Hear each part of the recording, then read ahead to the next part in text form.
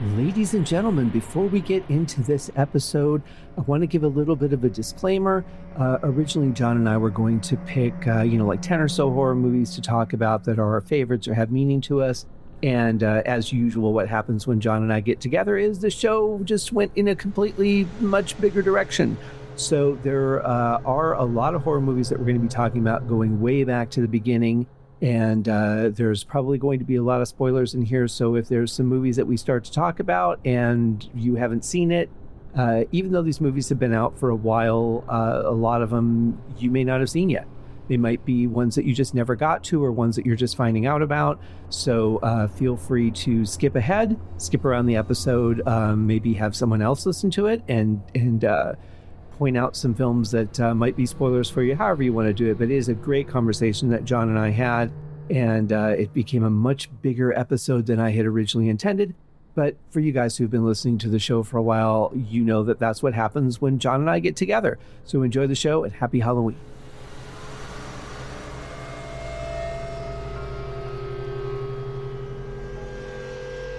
Hello and welcome to another episode of the Haskincast podcast. I am your host, Scott Haskin, here with my good buddy, John Mottola. John, how are you? Hey, Scott, what's going on? Well, we're doing something a little different today. First of all, happy Halloween to you. Yeah. Ooh, bleh. I'm John Lugosi Mottola. Oh, classic right there. I got to say, as we're recording this at the end of September, our temperatures went yesterday. We were 93 degrees. Today, our high is 76. Wow. So I'm going to unfreeze my hoodie and get it ready for action because I think it's time to go. Well, right now we're at rainy, drizzly, and 56. But tomorrow it's supposed to be 73. So who knows? Who knows what how the weather works? I'm not a drug guy. I'm really not. I have a beer or a drink now and then, but that's about it. I don't know what Mother Nature's on, but I want $20 worth. So you guys at the Deep Purple podcast are still continuing your streak. You've had some close calls recently with missing an episode, but you have managed to pull off an episode every week for going on 5 years now. Congratulations. Thank you. You know, I tell people when they're thinking about getting into podcasting, one of the most important things is consistency. Your fans become dependent as having you as part of their schedule. Like when I was doing the Uriah Heep podcast, it was 4 days a week. People would walk their dog in the morning, listen to me on their commute, but it was very consistent, and then Wednesdays always felt kind of weird to them because there was no Magicians podcast show. But I would imagine it's the same way with you guys. Your show comes out late Sunday night here in LA time. And it's sometimes as soon as I see the notification, I'm like, great, I can't wait for the new episode. I'm going to listen. Sometimes I don't listen till the morning, but it has definitely become a staple in my schedule as well. Oh, thank you. That's great to hear. Yeah. It definitely hasn't been easy. Nate and I have been joking on and off air that we didn't realize that this past summer was going to be so challenging between vacation time, work, family obligations over the summer, that we were cutting it close because anybody that knows us knows that we'll bank episodes. Like we'll have like a 2 or 3 buffer, and we were going on like, hey, we need to record this episode in a couple of days or we have nothing. So we had to try and hurry up and get one going. But as of this recording, we banked one for the first time in weeks. And so we're very excited. We have an additional one. And, as of now, when this episode comes out, we've actually emailed each other our schedule so we can actually physically plan out times so we can do our traditional taking the month of December off from recording every week. So we're coming up with schedules. I'm throwing some ideas out there to make Hughes-a-ween possibly happen. Ooh, well, that would be awesome. And it's interesting too because you guys did have a crazy summer. On top of everything else, you went to Italy. And so now you record, and you did an episode from there. So you're recording from the other side of the world. I mean, you guys are diehard, and I really, really respect and appreciate that. Oh, thank you. Yeah, that was, I think that there are some really good podcasts that I enjoy that occasionally we'll take a week off because somebody is sick, or they don't have the time, or whatever. And it's not that often, but it's just we kind of set this personal goal for ourselves, like we're not going to do that. No, short of like a catastrophe that is beyond our control, life-changing event, something like that. We're committed to pulling one off every week. Yep. And you've done it. And but when one of those shows though that you listen to does that, doesn't that week feel a little bit empty? That well, actually, it's more like amnesia for me. I'm like, oh, I don't remember recording this. I mean, like one of the shows that you listen to when they take a week off for one of those reasons, doesn't it kind of feel weird as a listener to not have that as part of your routine? Yeah, but there's also it's also like kind of like a sense of relief too, because sometimes it's like, oh, good, it's one less podcast I have to catch up on. Because sometimes I'll have a backlog of them, I'll be like, and then there are other times where it's like I don't have a huge backlog, but the times where I mostly do, I'm like, shit, I'm like behind. I'm listening to like 3 or 4 shows, and they're all going to be an hour, 90 minutes, 2 hours, some of them each. I don't listen to a lot of short podcasts except yours, you minus the ones that I'm on. Right. So it's sometimes it's always like it's a race to catch up. So sometimes somebody will take a week off and you'll be like, okay, good. That means I could cross that one off for this week and listen to these other ones. But yeah, and I'm on a couple of podcasts now too, because I do Backtracks Aerosmith Revisited with Corey Morissette, and which you've been a guest on a couple times, and we've run into that same thing, because now he had the 100th anniversary of And the Podcast Will Rock. They did like a 3-hour recording for that. Then they had another. Wow. They finished off another album. So they did a rating of that album with a panel. That was another 3-hour show. Then he does a show with Kevin Brown called The Ultimate Catalog Clash. And so he'd been recording episodes of that. And then we were trying to get in. And then he also does Backtrack's theme music with John Mariano. So it's like he's got all these podcasts, and we started getting behind, because I like to have at least 1 or 2 episodes on that show banked also, because it's not 100% in my control. I can't just whip out an episode and put it out. And he does all the heavy lifting on that one. So I'm like, man, we got to get one. So we normally record on Monday nights, and we didn't record on Monday because he couldn't do it. And then Tuesday, I think they were recording the anniversary. And then Tuesday I was recording a show.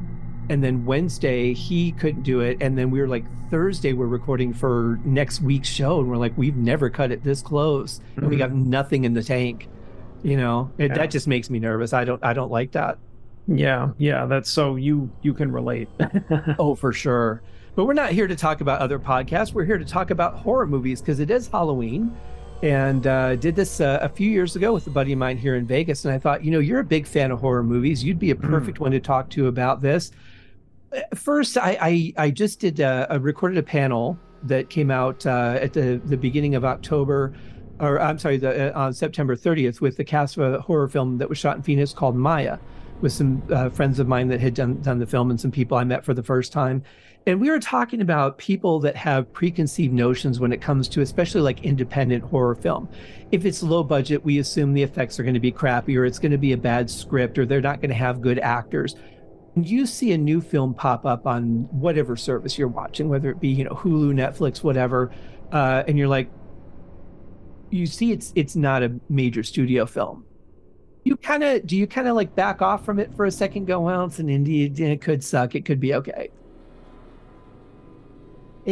It really depends. I mean, the films that we're going to talk about are from a much different mold and era and everything. So if we're fast forwarding to like the present, or we're staying in the present for now, like streaming, and you can go on and just look at anything. So if I'm on like Pluto, Peacock, like whatever streaming service, HBO Max, just pick any, Netflix, you could just search for horror movies and see the newest one. And then I try to like look at like reviews first of all, but I don't always rely on them, because it's like, what some people think stinks is like, really good to somebody else. Right. But I'll typically look, I mean, I won't look and see who's in it anymore. I'll just like kind of take a look at the, believe it or not, I think like the the art, like the what do you call it, the movie art, The cover art. Hmm. or like the thumbnail or whatever for the horror movie will draw me in, like the maybe the title. Read the synopsis, see if it looks interesting, and then, these days you have the luxury of just putting it on, and if it looks like it's not going to be good, you could just turn it off. It doesn't cost you Yeah. anything, Hmm. right? It's not like you paid to go into the theater or paid to go to the video store and rent it like we used to. So I think it makes it a lot easier to kind of cycle through and like take that chance. So I do take a lot more chances than I think I would have, because I mean, I think I told you I recently watched a couple that I thought were not that bad, but it's like you can kind of tell by like the picture quality, Hmm. the acting. If anything says like social media influencers, like, and then I'm like, nope, like those are the ones that I don't like, where it's just like somebody, like they're all from like the point of view of somebody doing like a TikTok live or something like that. I Yeah. just think that those feel very forced, like somebody's being like cyber bullied or something, and it's like kind of a found footage or a point of view of the character ones. Those I don't like. Like, Hmm. I mean, it's got to be a really exceptional movie for me to want to see that. And even like found footage type or point of view movies like from back in the day, I really wasn't a big fan of, like Paranormal Activity or Blair Witch and stuff like that. It was never really my thing. I'll tell you, I was fascinated with the Blair Witch story because it was sold so well. I've never seen marketing like that. They had the documentary that was on, I think, the Sci-Fi Channel. I mean, it was they did everything to make it so believable. And I kept the premise in my head of there's no way the families of these people are going to allow footage of their deaths to be seen. Like that was the thing I kept hanging on to. Like there's no way this could be real. And I went to the theaters. I was living in Denver at the time, and I went to the midnight showing, and it was foggy out, which was not a common occurrence for Denver, but it would happen every once in a while. So there's this mist out. I lived right off of Lake Marsden, so I've got the woods, I've got the lake, I've got the mist. It's the midnight showing. It's in Hmm. the auto, like the perfect setup to go see this movie. And I go in, I sit in my chair, I'm waiting, and there's people just filing in, and then there's people sitting on the floor, and I'm like, what the fuck? They oversold the theater, Wow. and so through the whole movie, everything was quiet, and then the movie ends, the lights come up, nobody moves, nobody says a word. It's just everyone's frozen, and still in my head, I'm like, that wasn't real. Very well done, but not real. And then in the silence, you hear this one woman just say this: get me the hell out of here. And then everybody stood up and they're pushing through the door. Like it was like the queue. Like everybody's like, yeah, I need to get out of here right fucking now. Wow. That was probably more of an intense experience than the movie itself was. Hmm. But the brilliance of it was the marketing. I mean, just absolutely amazing. So when they announced the second one was being made, I was really excited, and then I was disappointed because I found out it wasn't the original filmmakers. And I'm like, all right, here we go. Off. It's going to be a moneymaker thing now. Right. And so I remember sitting in the theater with my brother, and he goes, if this movie starts with rock music, it's gonna suck. Every movie that's a horror movie that starts out with rock music sucks. And sure enough, there comes the guitars, Oh no. and it wasn't that good. The premise of it was okay, but it really wasn't that good. And I'm Hmm. surprised that they didn't try to make another one, because the original guys wanted to do a prequel and tell the Ellie Kedward story, Hmm. but instead somebody just came and rebooted it and did a shitty job, and there you go. Well, I mean, yeah, I'm not surprised. But Um, it made me think about like the 70s, where there wasn't a huge precedence for really intense horror movies like The Exorcist or Halloween. And I remember my mom telling me stories of going to see the original Halloween and people just running from the theater, or just like throwing up for being just scared, or like having physical reactions. And I think, what do you have to do to somebody nowadays? Because I think we're really desensitized by it now. yeah, I mean, I think that, and I mean, that I think it's, yeah, let's just stay in the present. I was like, I think that that's a good place to start, right?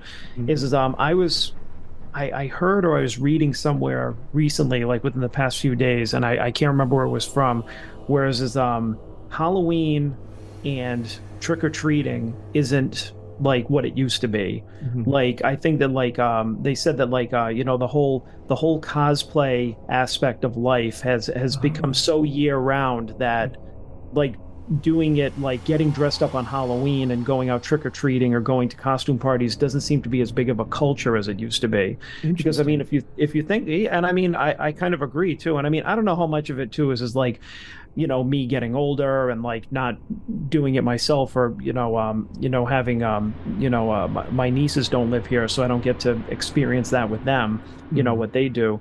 But how big of a culture is it really anymore? Because I mean, you see people like, on social media and, like Comic Cons and stuff like that, like all different times a year doing that kind of thing. And so it almost kind of takes like the unique nature out of, this is the one day a year that you get to dress up and be something else and, do that. And so it's just like I kind of feel that that's down that same road that you Mhm. were talking about is just like it's not, it kind of lost that unique quality, somewhere along the way, like, in the present day, is that, what do you need to do to have it be special now, Right. you know? Well, yeah, I hadn't really thought about that, but that makes a lot of sense. And you're right. And you look at like, I get, for some reason, I get a lot of TikTok videos in my Instagram feed.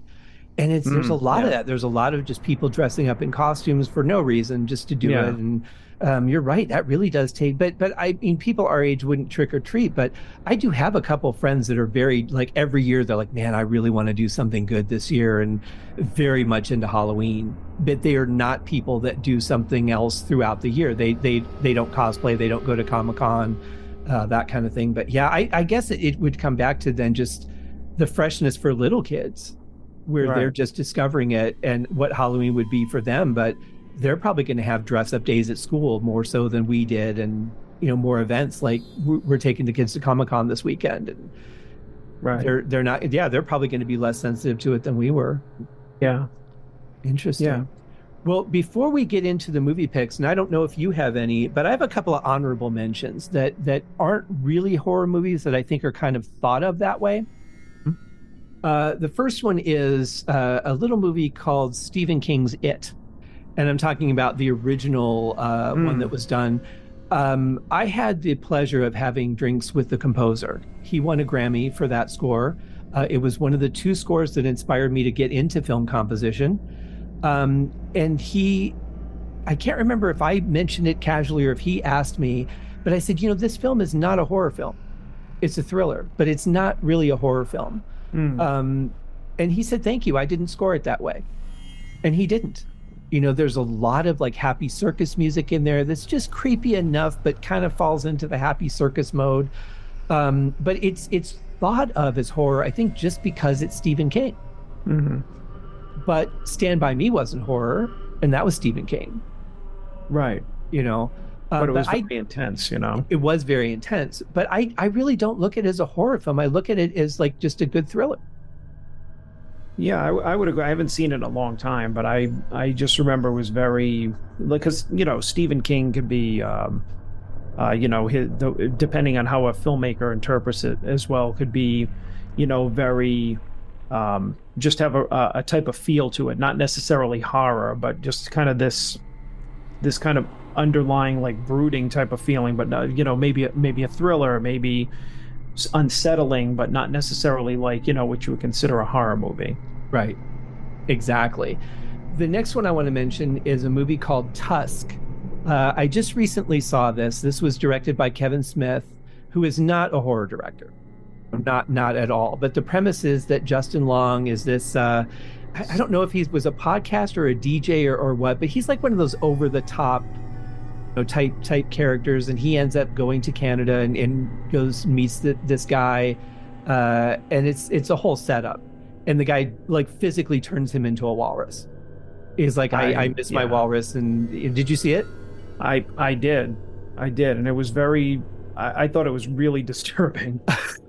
But that's it. It was disturbing, but it wasn't a horror movie. It was almost borderline comedy in some ways because Kevin Smith has those kind of characters, like the Hmm. Yoga Hosers girls were in it, and then he had the meeting at the restaurant with Justin Long's friends, and that was like over the top type characters. And I'm like, if he really buckled this down, this could have been an amazing horror movie. Hmm. And I really feel like it was a huge missed opportunity because he didn't go that route. It's not his thing. Right. And there's rumors he's making a second one. Hmm. I don't know where you go with it from there, but Yeah, right. but you know, Well, I mean, yeah, that's I see what you mean, where it's like it starts off that way and then goes in a different direction, and you kind of think for the remainder of the time, it's like, ah, if it only stayed on this one that first track, then it could have been like a great horror movie, and instead it went off into being just like bizarre or like almost borderline comedy mm, or who even knows what. You can't even classify it. yeah, yeah. And I don't know about you, but at first I was like, you know what? He's kind of an ass. I don't mind that this is happening to him that much. But then by the end of it, you kind of do feel sorry for him. But there was like half the movie, I'm like, I kind of don't care that this happened to this guy because he's so over the top and so manipulating and judgmental that I'm like, if it's going to happen to somebody, I'd rather happen to somebody like that than like the nice girl who was just on her way home from the grocery store getting, for her sick child or whatever. I think it's a better premise for me when it's somebody I don't care that something Mm, bad happens to them. I'm a little bit distant. I'm able to be a little distant from it. yeah. Yeah, no, I know what you mean. I think a true though horror movie is where you I mean I personally like and I think a lot of people do put themselves in the main character's shoes, thinking like, oh my God, like I can't like I would die if that happened to me, or I would be terrified if that happened to me, or if Yeah. that were me, how would I get it? That's why a lot of times people just be like, no, don't go upstairs, like, go out the side or something like that. Like you're yelling at the screen for like what you would do. Right. So and that I think that's a direct impact on like a lot of movies will have you put yourself in the main character's shoes and kind of empathize with them. It's just like you almost feel like it's happening to you, and that's why Yeah. it's so scary. Yeah. To me, if I can watch a movie and not realize I'm watching a movie, like, Hmm. because a lot of times I'll just have something on and I'll kind of more listen to it than watch it. But if I actually just sit down and watch a movie and I don't see the edge of the screen, they've got me inside the movie. I don't realize I'm in a theater or I'm in my home watching a television screen. I'm like, I'm dialed in. Yeah. Um, it does feel like it's happening to you. And I think part of the key to that is so many horror movies bank on isolation.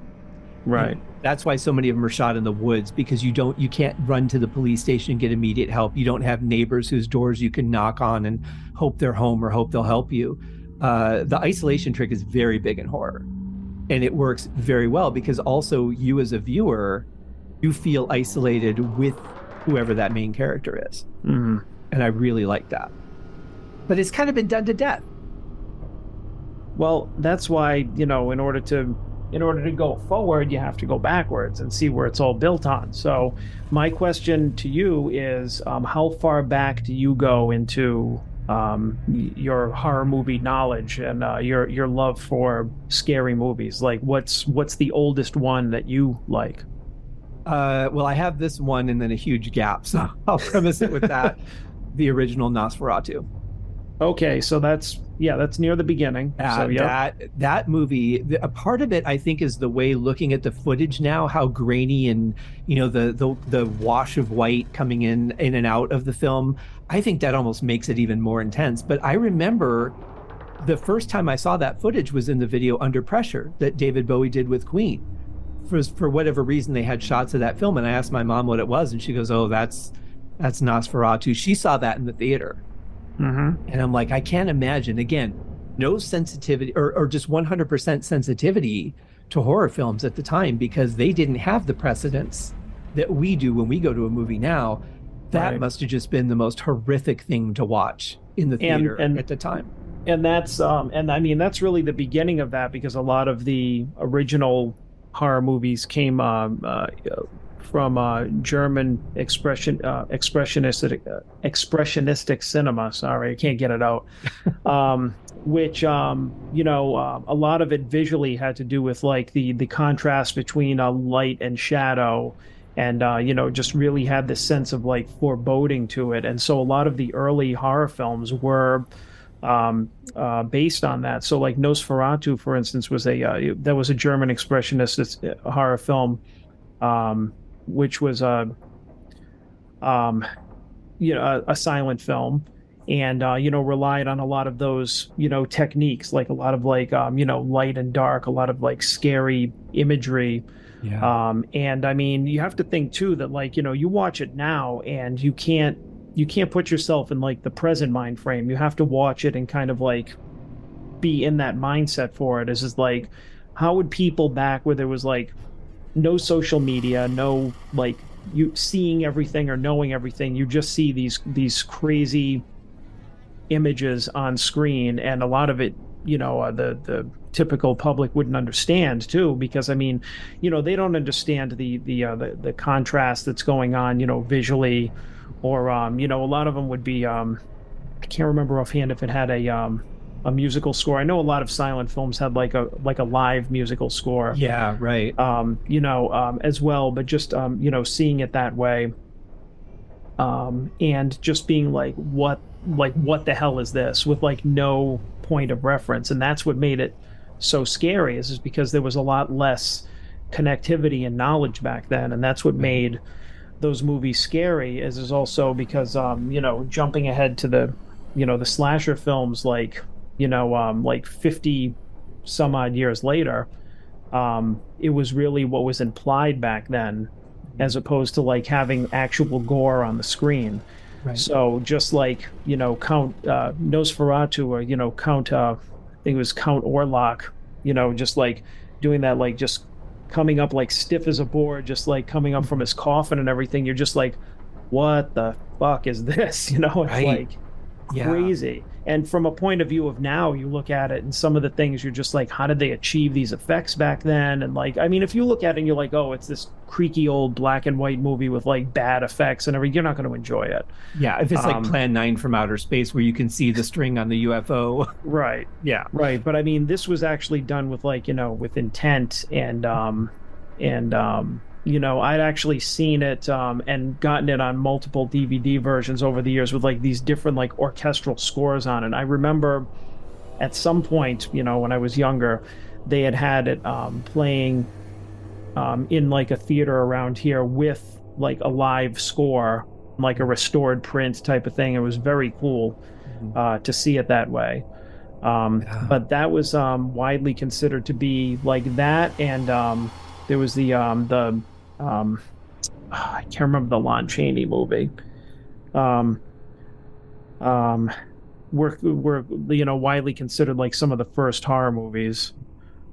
Well, Um, he was a master. I mean, that guy would put himself through all kinds of things to, but thinking about what you said, like how the movies were made, a lot of the effects of things that were done back then were, I mean, they were all practical because they didn't have any computer generation or anything. But right, thinking about like when you see the guy that's hanging out on the pole over the side of the building, yeah, that building's only a half a story high, but he's really on that pole.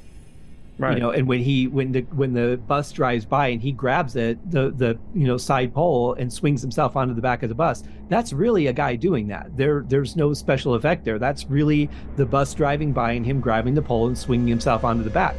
Very dangerous stuff. Hmm. Yeah, no CGI and stuff like that, but Yeah. a lot of sleight of hand, type of stuff. Yeah, Um, but in terms of the impact of it, the one thing I don't know is what books were people reading back then. So did they get their experience in horror and maybe a little bit of desensitizing through reading books and using their own imagination, and then the stuff comes out on the screen and they're like, okay, now this is the kind of stuff I've been reading about coming to life, or was this really like a first time experience? I mean, I would like to think too, and I mean, I got into horror when I was like, really young, and Mhm. when I was in like junior high and high school and everything, I bought like every book that I could get my hands on about horror movies. So I mean, my knowledge is like, I have to kind of dust it off for this. But I think that a lot of people back then were just like reading a lot more than they were seeing. I mean, like when like the especially the 20s, like after the Great Depression was people were I mean the popular theme around then, if you read historically is that like after the Great Depression, or when the beginning of the Great Depression, a lot of people were into escapism. So they were like going to the movies in droves. That's when cinema was huge. Yeah. Prior to that, it was big. It was more of a novelty because it was like it was before talkies, and so I think it was around like 1929.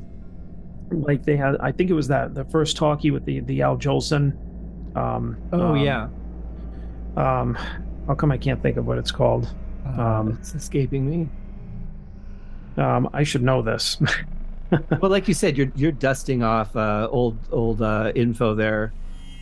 Yeah, it was come on. I know this. It was The Jazz Singer. That's it. I was going to say The Wedding Was it Singer. really?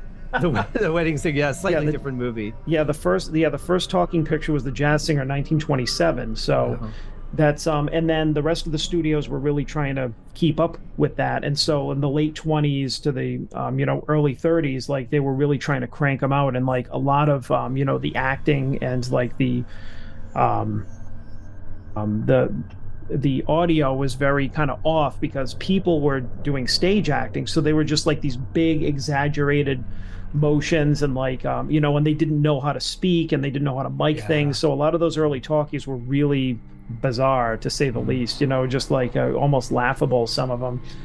But as you got into the 30s, that was where the golden age of horror movies started, and that's where I got into them. And the first, because I like was telling you before the show that I split my love for horror movies into like three segments, and the first one is the 30s and the 40s, Mhm. which the 30s I like better because they were, I felt really, you know. Like really heavy on that German expressionistic cinema, they got the atmosphere of the movies were really down, like Frankenstein, Dracula. The big ones were the Bela Lugosi and Boris Karloff Mhm. films, especially where Yeah. they starred together, Hmm. were like my favorites because I'm like, oh, those are the giants. There was like, the two. And the first one that I saw them in was actually not even one of their more famous films. It was called The Raven, which was from 1935, and a lot of people kind of consider that to be a very kind of like pedestrian effort, not a lot of atmosphere to it. And Karloff had top billing, and he wasn't even like really considered the star in that movie. It was really Lugosi's vehicle. And I always really loved him because he was just a very, you know, English was not his first language. He was a stage actor, so he had a lot of Yeah. those big, you know, like movements, and like the way he Mhm. spoke was like a result of that. So that's why the whole like, bleh, it's And he had just such a like great voice for it too, because he had that yes, kind of deep, boisterous voice. But so now that you're saying that, though, I have to think that there were horror novels and things prior to this, because, well, thinking like Edgar Allan Poe was before all of that. yeah, and a So lot of was stuff was came that the from Raven based on Poe's, or was this a off of different Raven? no, it was the Raven Okay. based off of Poe's Raven, and that's why I think a lot of these were like Dracula was based off of like Bram Stoker's Dracula, but the version we know with Lugosi, and it was based off of the stage play Mm. version, which he starred in. And I was reading, I remember reading a book about it and just like getting these vivid images of thinking like, wow, like the stage play, like I wish I could have seen the stage play in the late 20s because that Yeah. sounded so much cooler than what the movie was. Mm. Just like the stuff visually they did, and like, how, he presented himself, which is what he brought to the role, which is why it seems so exaggerated and over the top, is because Yeah. they had to tell him to tone it down. For film, because film acting and stage acting are two different things. Yeah. And I think that there was a lot of that, like they had the Raven, they had Dracula, they had oh um I want to say, was it the Cabinet of Dr. Caligari? um there were Well, there the were there were a the bunch of mummy like, The Mummy was a little bit later. Was that right around that time? No, the Mummy was early 30s as well. With like that Okay. was another one with Karloff, which was definitely like that was a whole different atmosphere too. It's like but I definitely do think that they came from from works and novels. A lot of stuff came from like H.P. Lovecraft and Edgar Allan Mm, Poe and like those kind yeah. of like horror, Mary Shelley, the Mhm. Frankenstein. Right. So a lot of it came from like these works from like the 1800s and stuff. But like you had something like Dracula and Frankenstein, which were very atmospheric in like a horror, like a supernatural type of way. And then you had something like The Mummy, which was supernatural too, but the setting was like it started off in like I think that they were doing an archaeological dig in like Egypt or something. Mm. So the whole thing, like the kind of Egyptian symbols and like going into the tomb and everything like that, it had a different kind of horror element to it Yeah. than the cobwebs and the dark castle of Dracula or the laboratory of Frankenstein, like, but they were still in that same mold. So you had those guys like Dracula, Frankenstein, the Mummy, the Wolfman Mhm. was another one, which was great because that was based on like lore. Right. And I don't know if you remember that, but there was the old gypsy. You've seen it Oh, a long before? time ago. Yeah. So there was a part where the old gypsy, who was the Bela Lugosi, was in that with a bit part, and Lon Chaney Jr. was the Wolf Man, and the old gypsy, who was Bella's mother, and his character was Bella. She recited this poem or this kind of like a curse or a saying, and it sounded like very ancient and old and odd. Where did that come from? And it turns out that like in the all the reading that I did was is like the screenwriters just kind of came up with it, and you think like, oh, it's this old like werewolf thing, like kind of an ashes to ashes, dust to dust type of thing, and they were just Right. like, Yeah. as the water runs into the sea, and it's very poetic, and you're just like, wow, where did that, like, how old is that? And they're just like, they came up with it in the 40s. It's like, oh Right, right, wow. yeah. Well, I But I mean, mean, very imagine creative. like being the first person or the first group of people to go into the tombs in Egypt and see a mummy, and you open up the sarcophagus and you see all these bandages. You're like, the hell is this? I mean, Yeah, that must have been just a shocking. but let alone it It's coming to life. yeah. I mean, it's not a stretch to take that concept then and turn it into something that would scare people. But I look at the original Frankenstein movie, and I mean, obviously, it's huge commentary on society, and I think what plays today. If somebody were to see a creature, we hear about cryptids and Bigfoots and all this that people see, and they shoot at it or they're terrified of it and all this. I'm like, it's really no different than Frankenstein because they didn't know he had humanity. They didn't know he was a compassionate person. They didn't Right. understand all that, and he didn't mean to kill the girl. It happened, but he just didn't understand his own body. I don't know that I mean, I know it's categorized as a horror movie, but I don't really know that I see it that way. I kind of see it more like a Twilight Zone episode. Hmm. Yeah, I mean, I guess there were some classic scenes in Frankenstein that are considered horror, like the scene where he's coming to life. Yeah. The scene where he's getting chased by the villagers, and they set the castle on fire. Mhm. That type of thing. But everything in between, it's very poignant, because you have this, and that's the thing that a lot of horror movies now, I think don't have, is just kind of like that sympathetic character, because like you said, he doesn't, he's he's in an outrage because he doesn't know what's happening to him, and he's just Right. kind of walking around and he's trying to understand, like, friend and being alone, and like who he can trust, who he can't trust. And then he has no control over his emotions when things don't go his way. Right. He doesn't understand what happened when he drowned the girl, and and then so you almost feel bad for him at the end when the villagers are chasing him, and he's just like running away, like, what the fuck did I do? I don't know. Yeah, It's he like, doesn't even know how to operate his own body, let alone right. everything else. And so I really look at that as more of a tragedy, a tragic tale, than I do a horror movie. But then if I go back and think about, okay, when this came out, what was the standard of a horror. I mean, obviously, yeah, it would have been a terrifying film for people to see this creature coming to life, which obviously, by the way, was the inspiration for Darth Vader the first time that Darth Vader rises in the suit in Hmm. Revenge of the Sith. Very obviously Hmm. that Frankenstein moment recreated in space. But and the other thing too is the editors. I mean, here the editors have been working with the silent film, and then all of a sudden they're like, "Oh yeah, you got to do sound too." By the way, and like, God, you just doubled my workload. Yeah, you know? but I mean, you think from like say 1927 to like when these movies came out, like 1930, 31, 32. I mean, that's like what, 3, 4, 5 years of them trying to have to perfect that. And like, Mhm. you see some of these movies and you're just like, well, I mean, it's obviously not up to the standard of today, but just keep your brain back then. And Yeah. it's like, wow, they really, progressed with like, acting, dialogue, like different sound effects, like really quickly. And like, Mhm. I did a great job with it because she also had to add in like scoring with that too, because you're Right. scoring a movie and you have the dialogue and, a lot of the, and I mean, we could spend all day talking about this, like how how all this works with the movies, but that would Mhm. have to be that would have to be another Right. episode. Yeah. But But you're absolutely right. And I think nowadays, even though we have special effects, I think it's harder to come up with something that hasn't already been done. Whereas then there was nothing, there was nothing preceding right, it. There was no, yeah, we did that in the last movie. It was like, I have an idea and we're going to do this on this one or whatever, because there was no precedent. right, right. And I mean, and I think that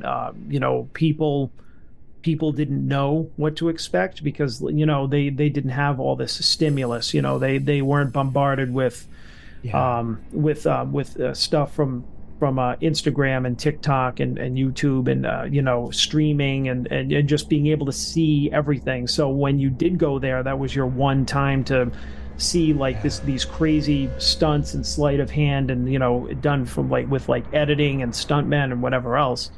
And Mhm. so that's why, like, I know that they're pretty obvious picks, but like those universal ones like Dracula, the Wolfman, Mhm. Frankenstein, the Mummy are some of my favorites. The Raven was definitely my first favorite. That's one to check out. Whereas it's like Lugosi is a doctor who builds, for some reason, he just has this insane obsession with Poe's torture devices and builds a museum of them in Mhm. his house Mhm. and winds up having a group of people over for the weekend and lures them into the basement and like gets them into these torture devices, which is a pretty wild concept if you think about it for 1935, right? Yeah. And then at the end, like he winds up getting spoiler alert, he he winds up getting thrown into the room where the walls are closing in on him, and he gets trapped. Like somebody escapes and like is able to trap him. And I read a lot of things, whereas it's just like when he's screaming at the end, is he screaming in horror or is he screaming in ecstasy? Oh, yeah. Because he's so obsessed with Poe that like his Mhm. death would be like the culmination of like everything that he was obsessed with, or is he like really, or is he scared that he's ready to die by his own hand, basically? Yeah, Uh, and that's the kind of movie I like that has that twist at the end that just kind of I don't know if it gives that person their just desserts or just it's like you live by the sword, you die by the sword kind of thing. But yeah, that's another like perfect Twilight Zone episode type thing because it always ended with that irony or that shock at yeah. the end, that I love so much. And I know that's TV and not movie, but it was really along those same lines. Hmm. Yeah. You know? And I mean, there was another, I believe there was another Raven that was released around that time, which was Lugosi and Karloff, which was more of a really kind of just dark, like you were talking about movies like say an honorable mention that is not Mhm. really a horror movie. It was a really kind of bizarre, like just a visually bizarre, like conceptually bizarre movie about like Lugosi and Karloff were both former um war buddies or like war rivals, and like they met up at one of their houses, and it was kind of one of these things where they're like around like yeah, we used to hate each other and I'm going to kill you. He goes, so come on in. It was like a cat and mouse type of game. Like Karloff invited Lugosi into his house and he stayed there, but the whole time it was like very like fake cordial to the people around them, but they're really trying to like kill each other. And it was just a really kind of interesting, like, I think it might have been described as like an ultra modern for the time movie because like the sets of like, Karloff's house was very unusual looking, it wasn't like you just walked in, it was like, a house in the 30s, it was like the architecture and everything was very weird and the themes were weird and Interesting. I'll have to check that out. yeah. It kind of reminds me of that movie The Edge with Alec Baldwin and Anthony Hopkins where no, that's not the one I'm thinking of. It was the one with John Travolta where he was a Russian soldier. Oh, I don't know. I can't remember who the other guy was that was in it. Anyway, it was kind of like that. Like he invited him into his house. He saved him. He's like, "No, I'll take care of you." But he had like screwed him over in the war, and he was really just going to kill him. Yeah. I like that was that pretty concept. much it. Yeah. Now I don't know if this is moving up too far for you, so feel free to dial it back if you want. But I think about it's not on my list, but I think about a movie like Psycho, where you're still in the black and white era, but that movie didn't really show you much, but you still got the horror out of it, which is kind of like that Blair Witch style. They never showed you the monster. Right. With this, I mean, they kind of did, but you didn't see the actions. Like you didn't see Janet Leigh getting all slashed up. You saw her face, you saw some blood splatter, you saw some Anthony Perkins, but you didn't see the murder. And that was so if we want to jump ahead to that would be is that going too far for you? No, because I was going to say, like, just to wrap up, like what I was saying too was like when you got from the 30s into the 40s, especially, Universal was like, pairing all the monsters together. So you had like Dracula's house featuring Frankenstein and the Mummy, and they'd all be in it together. Or like Abbott and Costello meet Frankenstein. It got very diluted. Or like the Mummy Part 7, and it's like, after a while they would just started to kind of crank them out. So they were like, they were good for a watch, but none of those were my favorites. I feel like every period has gone through that. Okay, we've got money. Let's jump on it real quick while people are still interested. Let's start cranking out slasher films. Let's start cranking out Saw films. That sort of thing. And that happened as far back then. Then. My favorite version of The Raven was actually on The Simpsons when it was Homer and Bart, and I think it was Kelsey Grammer that narrated that, if I'm not mistaken.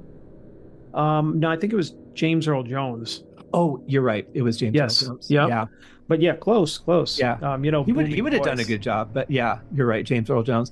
But Psycho was another isolation movie. So that's where your start. I think that might even be one of the first isolation movies where they took her and she's in a motel. She's with some strange guy running it, completely helpless to his whims. And I mean, Hitchcock is really interesting because he's another one could spend several episodes talking about him. But at that point he was doing Alfred Hitchcock Presents, and so he was doing movies like in like lush Technicolor and all these big productions and everything. And then for this one he said, well, I want to use the technology we're doing for the show, for the TV show. Like he specifically wanted to dial it back from the bigger production he was doing to make it more like a horror movie. Which I think worked out really well. And Hitchcock movies from like from that to the Birds to God, I can name any of them. North by Northwest. There was Vertigo is another one. Yep. They're not horror movies per se, but if you wanted to have like a scary movie night, then you would include those. Oh, for sure. They have that movies, and they have that element. The thing I loved about The Birds is that it was an element that you couldn't really defend yourself against because you're talking nature now. It's one thing you got some guy chasing you or whatever. There's certain things you might be able to do to defend yourself. You're talking nature. It just comes out of nowhere. And I have to give Hitchcock absolute props for taking that movie on, because any director who's worked with animals said, I'll never do that again. Yeah. Even if it's just one, like the guy that directed Stigmata, I remember on the commentary track, he's like, don't work with animals. He had one bird to deal with, one. Yeah. And I mean, I have to applaud Hitchcock for making that movie look and feel as incredible as it did, because that was a breakthrough. And I mean, yeah, I mean, I think that he was good at really making disturbing films, which could be interpreted as horror films. So this one is disturbing on many levels, which we could get into. But talking specifically about the isolation and the horror scene, when you get to the scene where Janet Leigh is murdered in the shower, you see the knife and you see the different edits, but you never see the knife go in. And there have been a lot of reports where people are just like, oh, I couldn't watch that scene where she was stabbed. And it's like, if you watch the movie, you never saw her getting stabbed. You only saw her getting, it suggested getting stabbed, and you heard the sound effects. Yep. You heard the score. You saw the editing, and it was done in a way where, you didn't actually see her getting murdered like a slasher film. So it was kind of a precursor to slasher films, a really smart way of doing, slasher without it being that way. So you never actually saw anybody in that movie getting murdered. Right.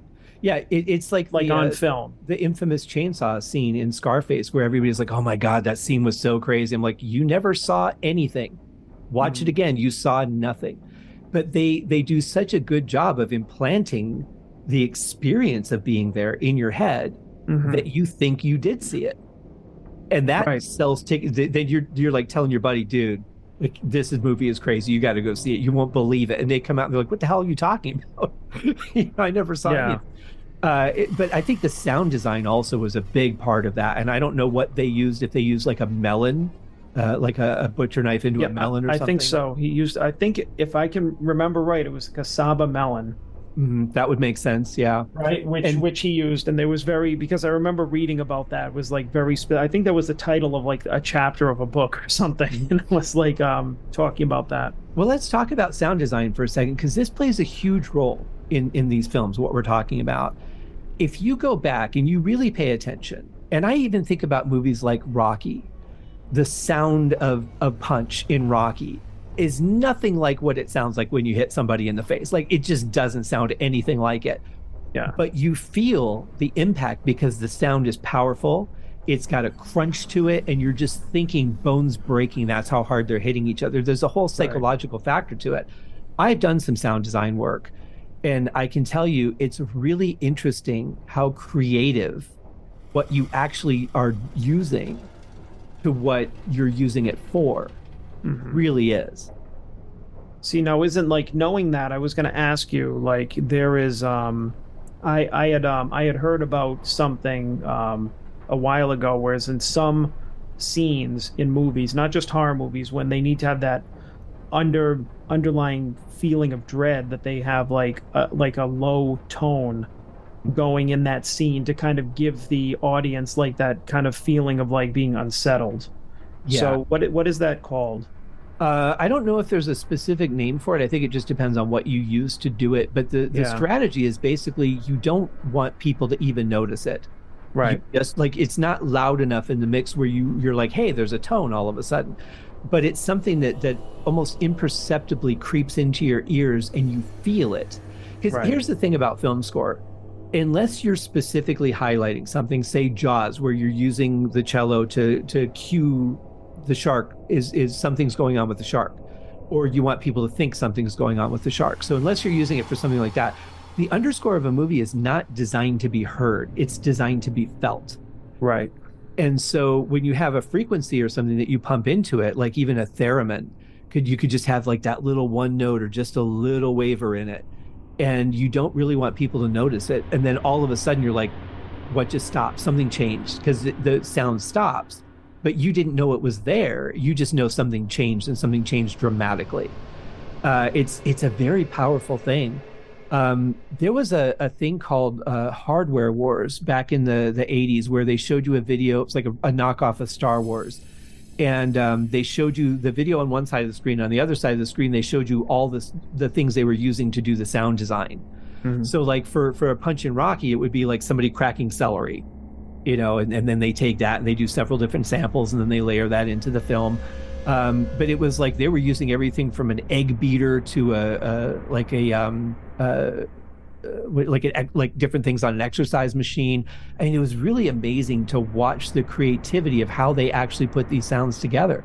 Mhm. But when you're watching a film, in the real world they're not stabbing somebody, but you certainly get the impression that they are.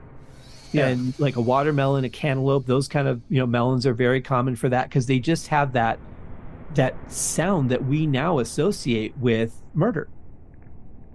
Right. Right. It would just be like the sound of a knife coming out of like somebody's belt when you hear that like that kind of like clink, that you Mm-hmm. know?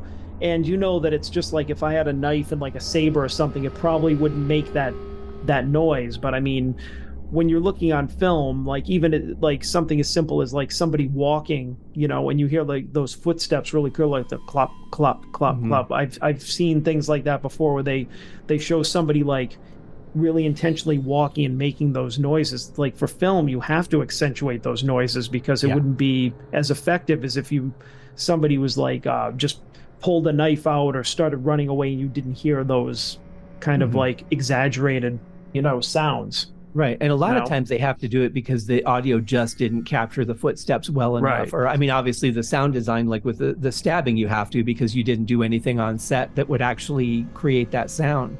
I actually did a panel at Phoenix Comic Con one year that was talking about the use of music and sound in film. Mhm.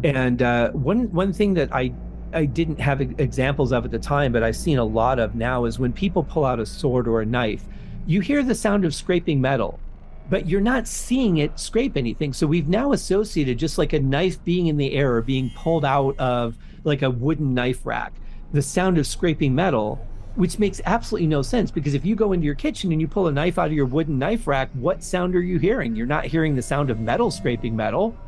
No, you're hearing nothing, Right. But basically. that goes to the psychological factor. You're watching Scream, the guy goes into the kitchen, he pulls the knife out, it sounds so much more intense because you're Right. hearing that metal scraping sound, and now it's in your head that how sharp that knife must really be for it to make that sound. Hmm. It's one of the most important tools in film, especially in horror. Oh, I agree. And I mean, I think Scream is probably, any of the Screams is probably a great example of that because when he takes out that knife, it's also a very exaggerated. He holds it like that overhand like Yeah. thing. He pulls it out of his sheath or his belt or something, and you hear that really kind of crisp, like metal scraping sound. And I mean, Mhm. part of your brain, like for a split second, knows that's not the sound it makes, but I mean, it makes that the motion and like the scene more effective because you're just like, okay, that's a fucking sharp knife. Right. He's gonna get her with it. And they do the same thing in martial arts movies. I mean, I don't know if you've ever used nunchucks in your life, but I have, and I know they don't sound anything like the way that they're portrayed in film. They don't make those sounds. They just don't. Like Uh, that whipping sound, like that. yeah, exactly. I mean, you might hear that if you're using it right by your own ear, but your Yeah, opponent does not hear that. you know right, right. but again, you're watching the film and it really just brings out the intensity of it, so it's such an important thing. But when you get to a movie like Jaws the Revenge where the shark is screaming because they electrocute him, sharks don't have the ability to make any sound whatsoever. They have no vocal cords. So that's where it kind of loses me, is where you can convince me of some things, but when it's so far beyond reality, Yeah. you know that's And where I have a so, hard time. somewhere in between there and where we started is like kind of in between. You have like the 60s and the 70s where they didn't quite have that technology yet. Yeah. And one of my favorites, which I know that I mentioned them, I don't know if you heard of them, is like Hammer Studios, like Hammer Films of the 60s and 70s. So are you familiar? A little bit, yeah. So those were some of my favorites because those were like gothic horrors, where they started off doing like these kind of I think it was like like historical or war movies. Like the Hammer Studios was like based in England, Mhm. and so like around like the late 60s they were looking back on the Universal movies that we talked about in the 30s and 40s and said, well, we're going to remake these as horrors and using these really like classically trained like like wonderful actors like Christopher Lee and Peter Cushing were like great like Shakespearean Oh, level yeah. actors. And Right. to think that they like, and they did tons of these films like together and separately, and to think that they lent their talents to like these type of films, which horror movies were looked on as like, like the low, like bottom feeder of movies, never taken seriously. It's like those guys elevated those movies to like anything. So they redid Dracula. Christopher Lee was Dracula, Right. totally Yeah. different. Like he didn't do the romantic cape and everything. He had the bloodshot eyes and like the fangs, and he was very like very violent Dracula. He was also the Mummy. Um, they redid Frankenstein, where Peter Cushing was Dr. Frankenstein, and it was very like very Victorian era, very gothic. So it was a different type of feel, very British, type of thing. The feel that those movies had. There was like Brides of Dracula, which is you know, another one of my favorites. And so they had a whole ton of movies like that. They even did a kind of historical one in the middle, Rasputin the Mad Monk, Oh, wow. um, which was Christopher Lee as Rasputin, which it wasn't as much of a horror film, but just really portrayed him as just this violent, disruptive person, and it had the same feel as those other movies. Right. So they did a lot of like Dracula's, Frankenstein's, kind of monsters and stuff in like kind of gothic Victorian style. Kind of culminating with one of my favorites, which was 1974, which was kind of the end of it because they were doing like late 60s, early 70s. Mhm. And then probably like the early to mid 70s is when it kind of tapered off. And the last great one, in my opinion, was called Frankenstein and the Monster from Hell, which was Peter Cushing's last turn as Dr. Frankenstein. And he had to hole up in a mental institution. So, right off the bat, any like horror movie where like the setting is like in a mental hospital is like it's going to be gold. Oh, yeah, especially back then because mental Yeah. hospitals were like dingy and dark and Yeah. everything that you would associate with like an old medieval castle. So But yeah. So it was great. So the quick rundown was is that there was a younger guy who was reproducing Frankenstein's experiments. Somebody found him out. He was thrown in the insane asylum because they're just like, this is a crime against humanity. Finds out that Frankenstein is there working like under an alias. He actually didn't die. He was there continuing his work undercover in the asylum.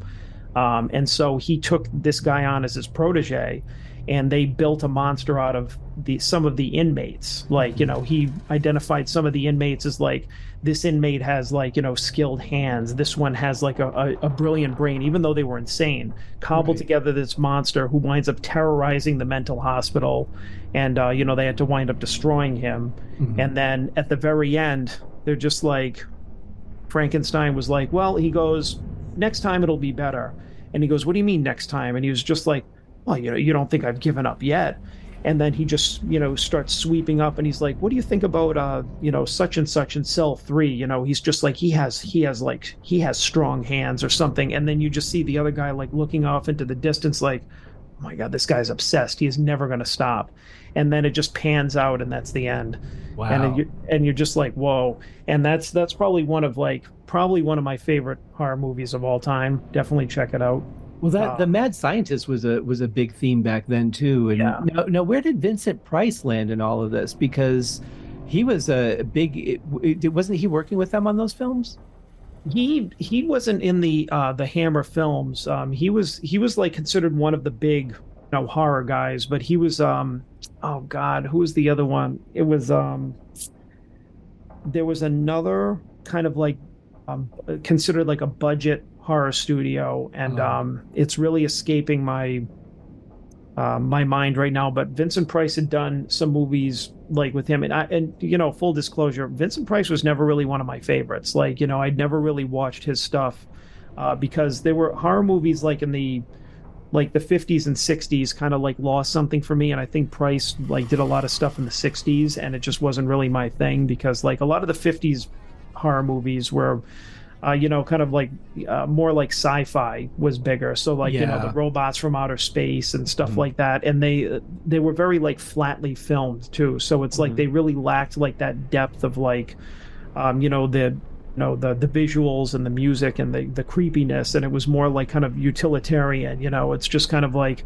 you know like aliens are going to come take over the earth, or like, pods are going to come out, and or the thing and stuff like that. They Yeah. didn't have as much atmosphere, Well, in my we're talking opinion. now getting into the nuclear age where the radiation was a big scare, Yeah, and yeah, people were building like actual bomb shelters to live in. The fallout was a big yeah. thing, and so it was a different era too. Sci-fi was really starting to take over the horror genre, I think. Yeah, so I mean, it wasn't really my favorite. I'd had a couple that I had liked, but I really liked more the straight horror, like that last one that I had kind of Yeah, described to you, which kind of gets us into, like, past all that stuff into the 70s, when bigger budget movies. And that's why, like, Hammer Studios and the other one, I can't remember, it was like some kind of acronym, or something like that. I'll probably remember later. But yeah, like Hammer Studios and some of the more like indie films or smaller studios were being edged out by, like, by The Exorcist, Rosemary's Baby. Like, these guys were like, big budget horror movies were jumping on the bandwagon and kind of like overtaking like these small independent productions. And so they started to go away. And under the what was the one with Jack Nicholson? The Um, Shining. yeah, The Shining. Like, Mhm. some of those were like big budget studio horror Yeah, movies, and so right. they started to overshadow movies like the ones that I was talking about, which I personally felt had a lot more, kind of atmosphere and like heart to them. Mhm. And these other ones were just like, for the time, anyways. They had the budget to do, like, the blood coming on the floor and everything, and just the, Right. maybe special effects stunts. The Omen, is another Mhm. one. Yeah. So those type of movies weren't really my favorites. They were a little kind of like slick for my liking. Even though Mhm. you had like Mia Farrow and Gregory Peck, and like you started to have the Jack Nicholson. You had these bigger names in the big studios, Right. right? Mhm.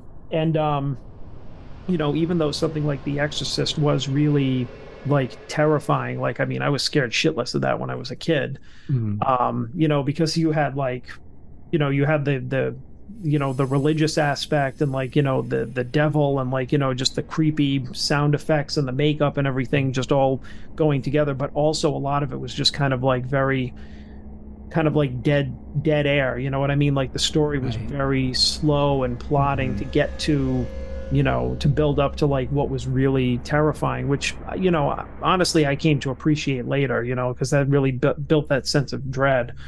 Well, um I think if you're seeing it in the theater, you're kind of going along for the ride. If you're watching it at home, it's a little less tolerable, that build, yeah. because it is very slow. And a couple years ago, I saw they had 2001: A Space Odyssey for like $2 at our local used shop, right? Wow. I'm like, man, I have not seen this since I was a kid. This is going to be amazing.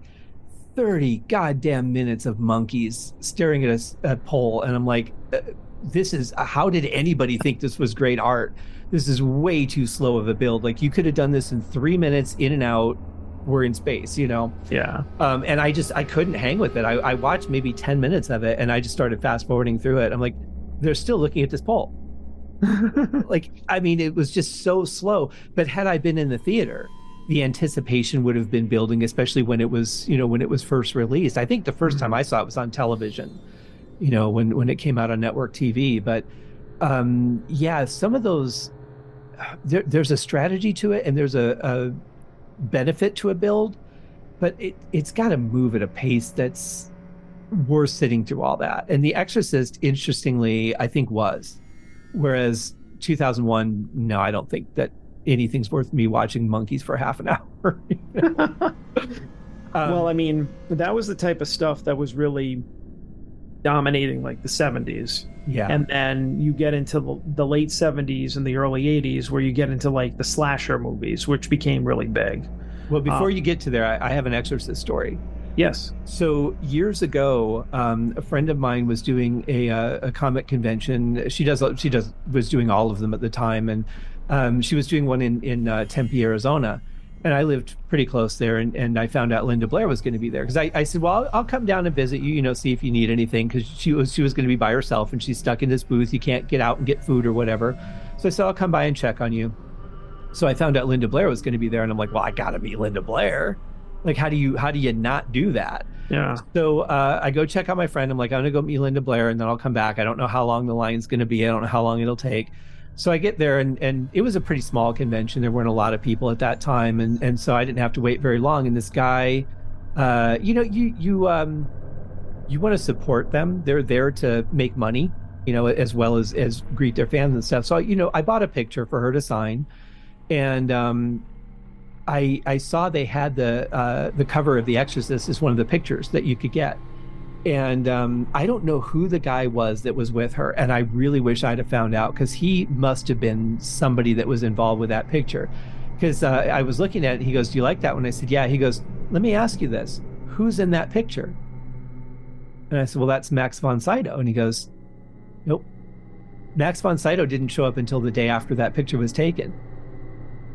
And I look at it again. I'm like, I think you're wrong, because that's Max von Sydow. Like, I'm looking at the shape of the guy, and I don't know if they doctored it maybe a little bit to be more his shape, whoever the stand-in was, but it was not Max von Sydow. And I don't know. He goes, no one knows for sure who it was. I mean, it could have been just like a guy that was on set. They're like, "Hey, can you stand in there so we can take the shot? We're going to fix it later." Huh. And I'm like, I don't know who it was. It was actually in the picture. So I met Linda. She was super sweet. She kept asking me if I had seen Repossessed, which was her comic film that she did with Leslie Nielsen. Mm-hmm. Like, yeah, I just watched that a couple weeks ago. I said, but I also watched Night Patrol last night. She goes, "Oh yeah, Night Patrol was good. Hey, did you watch Repossessed?" I'm like, "Yeah, I just told you I watched it like 2 weeks ago." And then I met, I don't know how to say the guy's name, so I'm not going to say it. And this will go to one of my picks later. But I met the guy that was Leatherface in the first reboot series of Texas Chainsaw Massacre.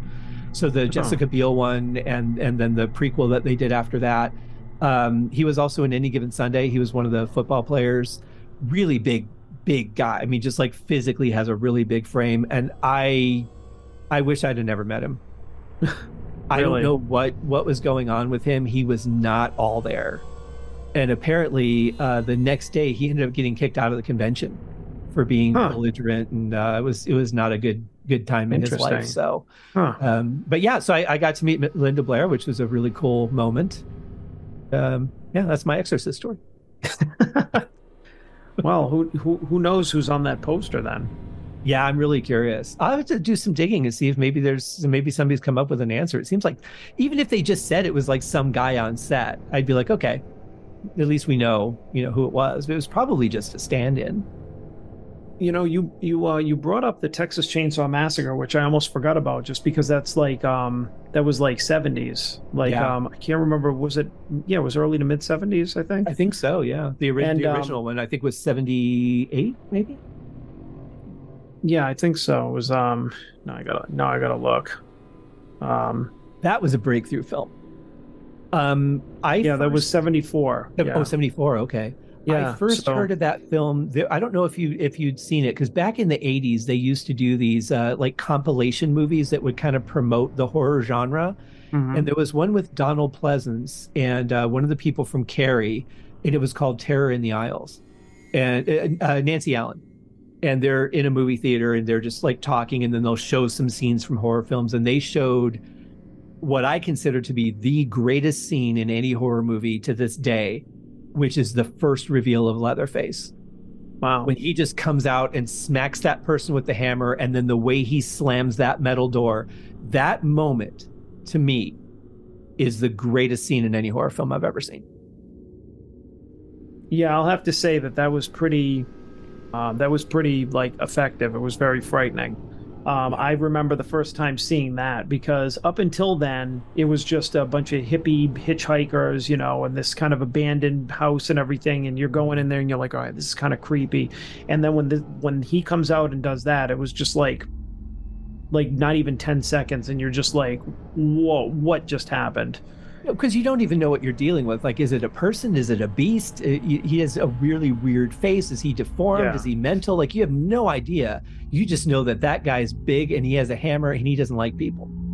Yeah, and that's I remember one of the first times I saw it, which I had some friends over for a sleepover, and I had to have been in high school, and I don't know, maybe like some of us fell asleep or anything, but I just remember waking up to like that scene. Oh Like, wow. like the movie was kind of like slow, so it's, you kind of drift off or whatever. And I woke up to that scene, and then like the rest of it, like the chainsaw, like, him chasing the girl and everything like that. And it was just like, what the fuck am I even watching right now? Like, this is Yeah. terrifying. Hmm. Which was like, like I think that that's like kind of a very specific memory or way of seeing like certain horror Oh films, like, yeah.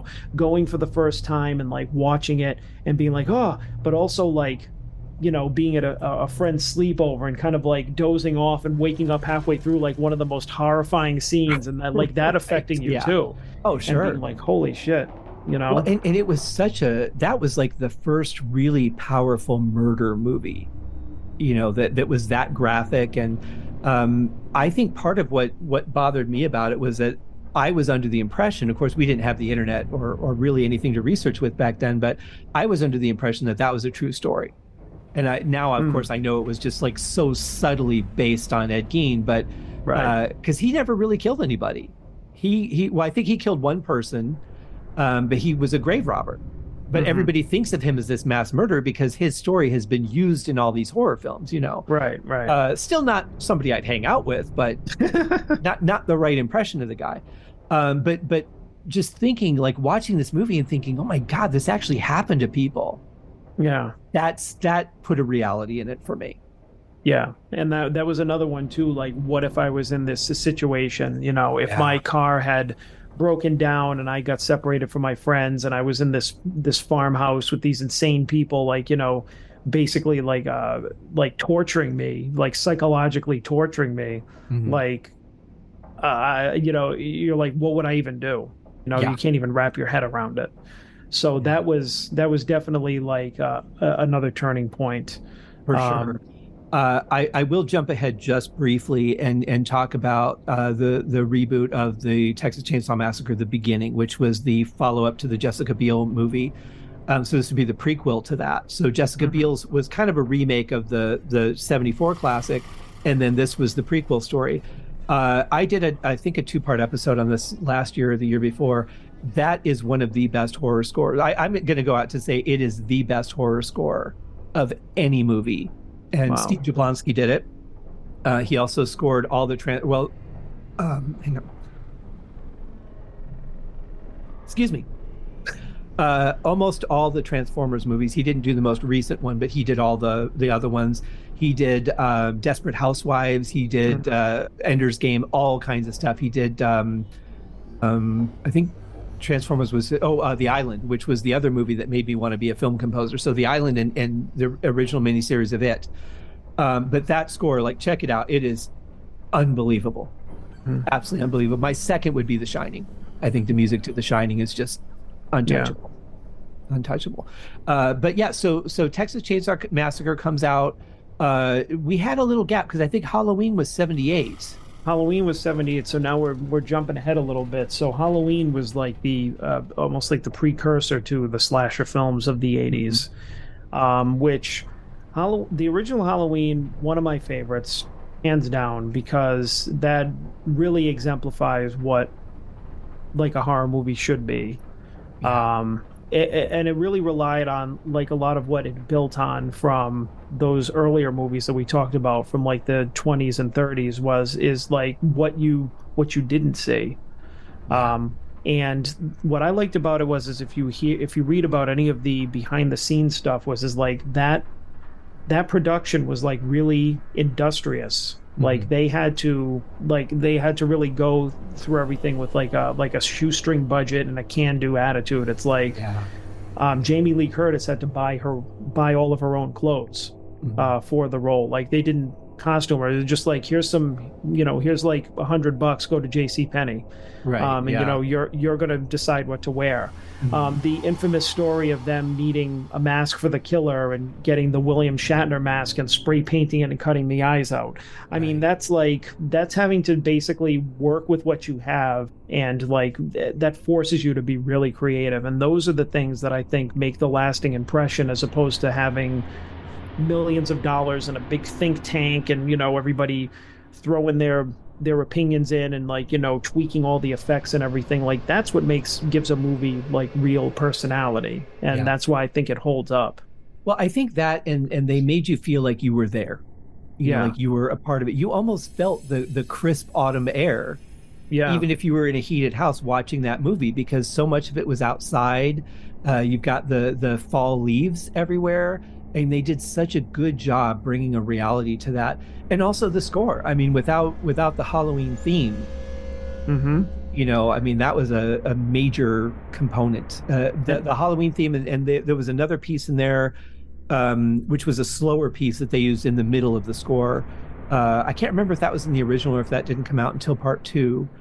Um, but the music, again, they showed you enough to give you an understanding Mm-hmm. without showing you too much. It Right. was starting to show you a little more than Psycho, but not as much as like Saw. Right. And then you had Donald Pleasance in there, who was like another great actor who was in some of those Hammer films that I had Mhm. mentioned like early on. Yeah. And just really adding like an air of like legitimacy to it, because like another just great actor, and he just comes in and he's just like the voice of reason, like we have to stop him. He's like he's otherworldly, he's Yeah. evil, and he's just like, and you believe him because you're just like, all right, this guy is like, he's like obsessed with stopping him, and Right. he's known him for 15 years, whatever. Like you got to stop him. Yeah. And there's a lot of that light and shadow. Like a lot of the movie was like in darkness, and so it really kind of gave you that, um at least for the time, because that was around the time that I grew up. Like it was a Yeah. couple of years that came out a couple of years after I was born. But I mean, you still had the feeling, like you said, the crisp autumn night, but it would give you like the kind of the dark house or the dark outside was kind of like gave you that feeling of being home alone, Mhm. like without your parents, like with the lights being really dim and it just kind of being like this kind of creepy evening. Yeah. It really set the tone really well. Yeah. And then when she stabs him in the eye with the coat hanger and you think he's down, and then the way that he just gets up like the Undertaker, Yeah. he's just like, all right, that was fun. Now I'm serious, Yeah. But I think Donald Pleasance was a big key to that movie too, because the way he described Michael, I mean, you felt so much fear coming out of this man. I mean, classically trained actor, very Hmm. talented guy. They really nailed the casting on this movie, because when I listen to other actors and they're talking about like the history of whatever the killer is or whatever, I've never heard anybody deliver a speech like the way Donald Pleasance did. That was Yeah. gold. Yeah. I mean, he really, he cemented that movie. I Yeah. mean, it's just it's one of those things where like all these different elements got together and it just worked. Yeah. Where it becomes confusing is now there's been 5 different offshoots of Halloween, and some of them start from the original timeline and then branch Yeah. off into their own thing. Jamie Lee Curtis has been in 3 different series Yeah. that partially do and partially don't. Like it's the Halloween universe has gotten very confusing. Yeah. And I mean, Then I did think it was really cool though that when Rob Zombie went to do his versions, his reboots, that he brought Danielle Harris back, who was in parts 4 and 5 of the original series. mhm. Then you have Halloween 3, which nobody counts because it had No. nothing to do with anything. But I I thought I liked thought that was cool. I liked two because it had Mhm. Jamie Lee Curtis. It was a Yeah, continuation of the same night. It had the same right. feel, and it was in a hospital, Hmm. single setting in a hospital. So I Yeah, thought it had a very similar feel to it. So even though the original sequel was kind of discounted, I thought it was really good because you yeah. had a lot of the same like team or almost the same team working on it, and it Mhm. was only a couple of years later.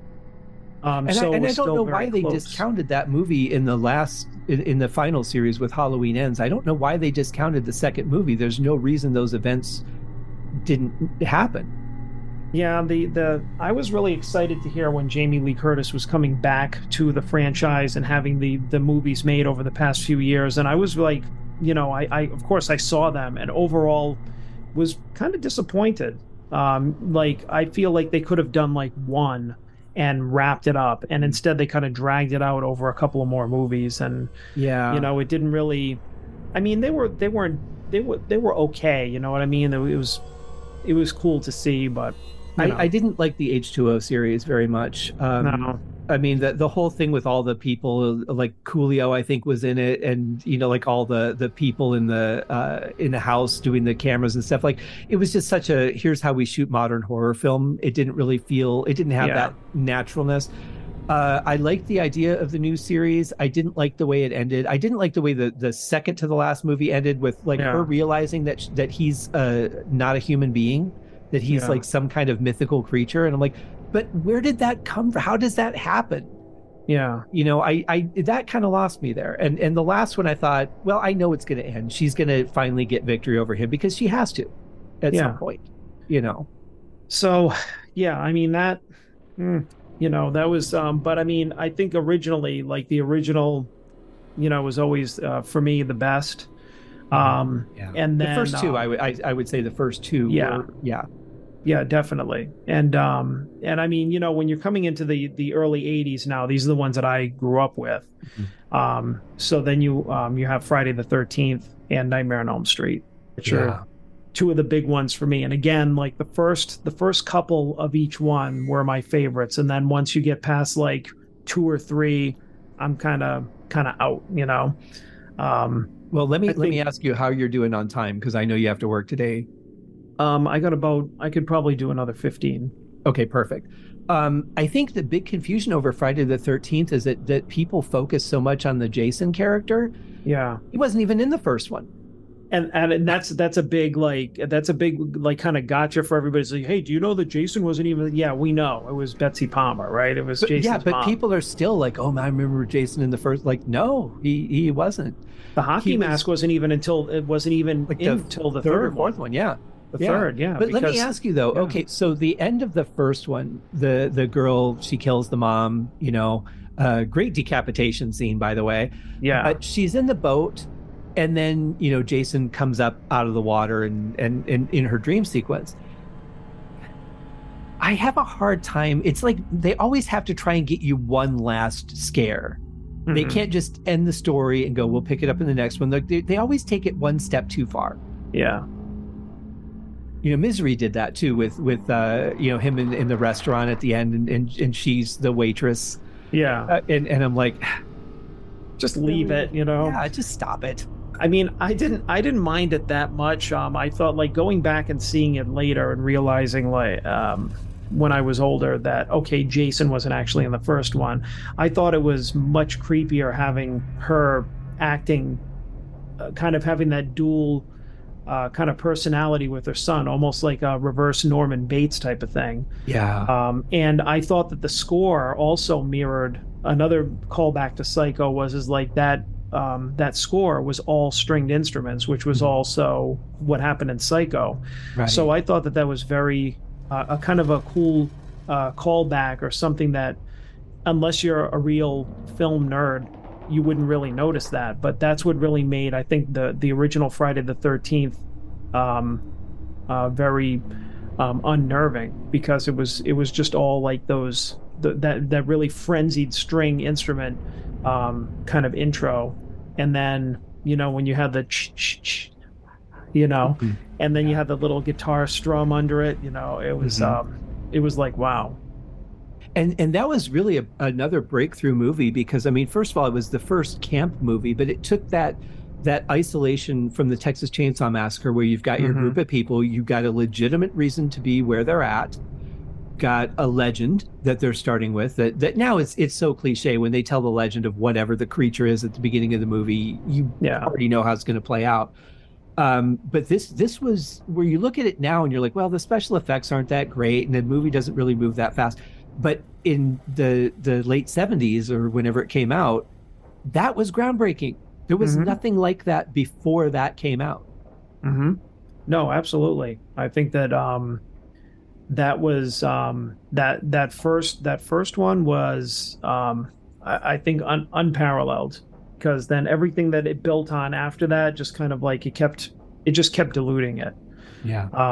I mean, there were some there were some decent drive-in type scares, like if you wanted to, like there was like the 3D one, Right. Yeah. and stuff like that. There were some decent ones where it's if there was like I remember when it was Friday, when Friday the 13th, like when the 13th fell on a Friday, there would be and I'm sure it just didn't happen here. Local channel 38 or whatever it was, local station would always run a Friday the 13th marathon Yeah. on TV of the movies, and I Mhm. always get so excited and watch all of them. It didn't matter if they sucked, you know. It Right. was just like it was horror movies, cool. Mhm. But I think after that, I mean, I think I can't honestly, I can't remember what two, three, four, and on were all about. I just remember the first one distinctly.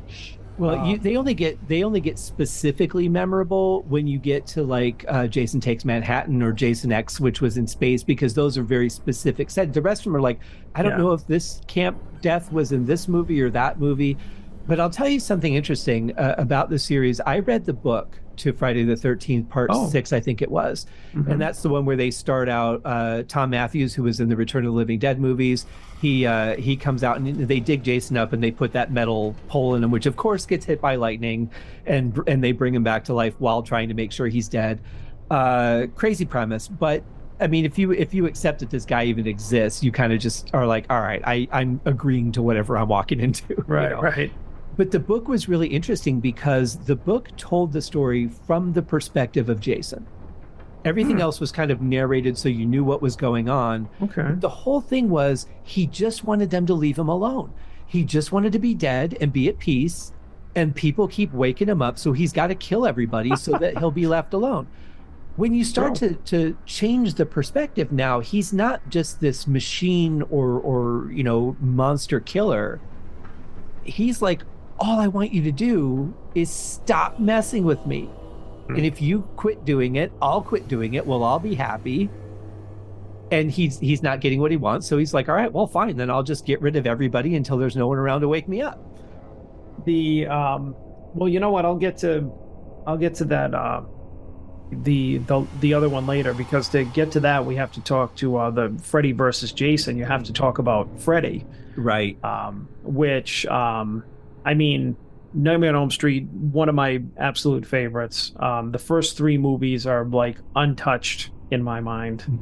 Mhm.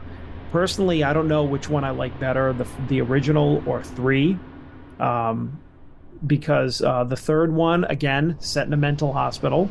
Right. Dokken was had the Dream Warriors, and Vinnie Oh, Vincent yeah. Invasion had Love Kills on the soundtrack. So Mhm.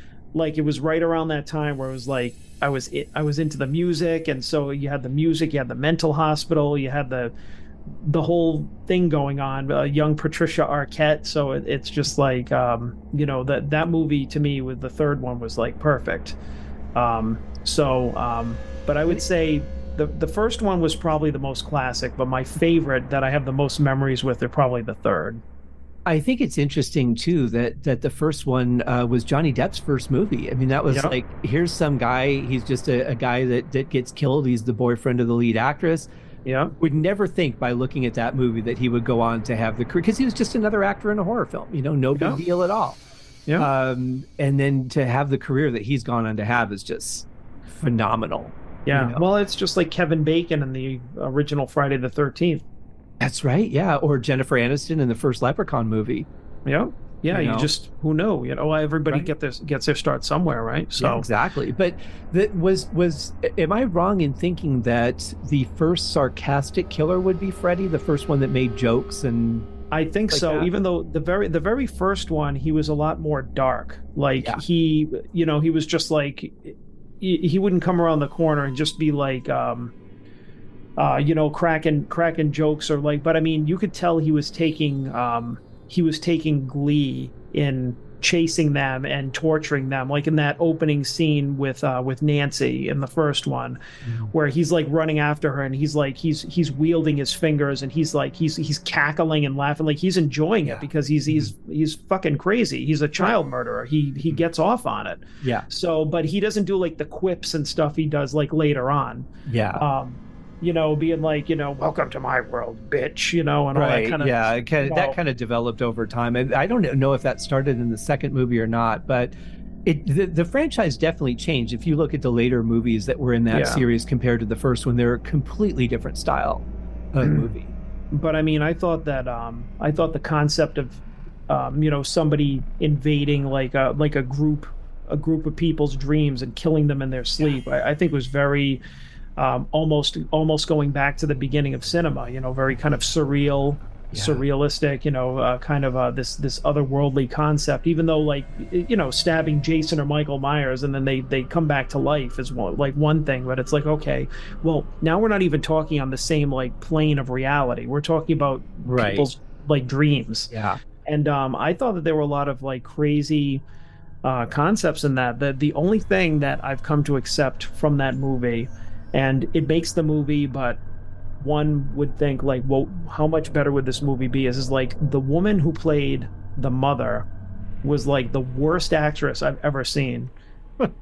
She was terrible. I had actually seen it recently, and she's just like, Nancy, you've got to get some sleep. And it's like, oh my God, I could act better than this fucking lady. Did she do that thing they did in the 80s where they had the sweater that they just wrapped over their front and they just wore it like a coat almost? I mean, probably Yeah. she was, but I mean, you had like, I mean, the Heather Langenkamp was like really good as the Yeah. young lead. Mhm. John Saxon was like really good. Yeah. Um, Who had done just Enter the Dragon with Bruce Lee yeah, not long before that? yeah. Even Johnny Depp, as a young actor. The other guys, I mean, they were pretty good. And then you had this Ham who was just this horrible actress. But this was also the first movie, if I'm not mistaken, with real special effects. I mean, some really first time seeing this kind of stuff. Yeah, like the woman getting the girl getting dragged across the ceiling, Mhm. the blood exploding out of the bed, Yeah. when in Johnny Depp's scene, um, the mother or Freddie falling into the bed, or the mother like kind of like lowering or descending into the bed with the cloud. I mean, the smoke and everything. I mean, they weren't like top notch, but I mean, even like Freddie's like flamed footprints like toward the end going up the stairs. Mhm. I mean, there was some pretty cool stuff, and I feel Oh like yeah.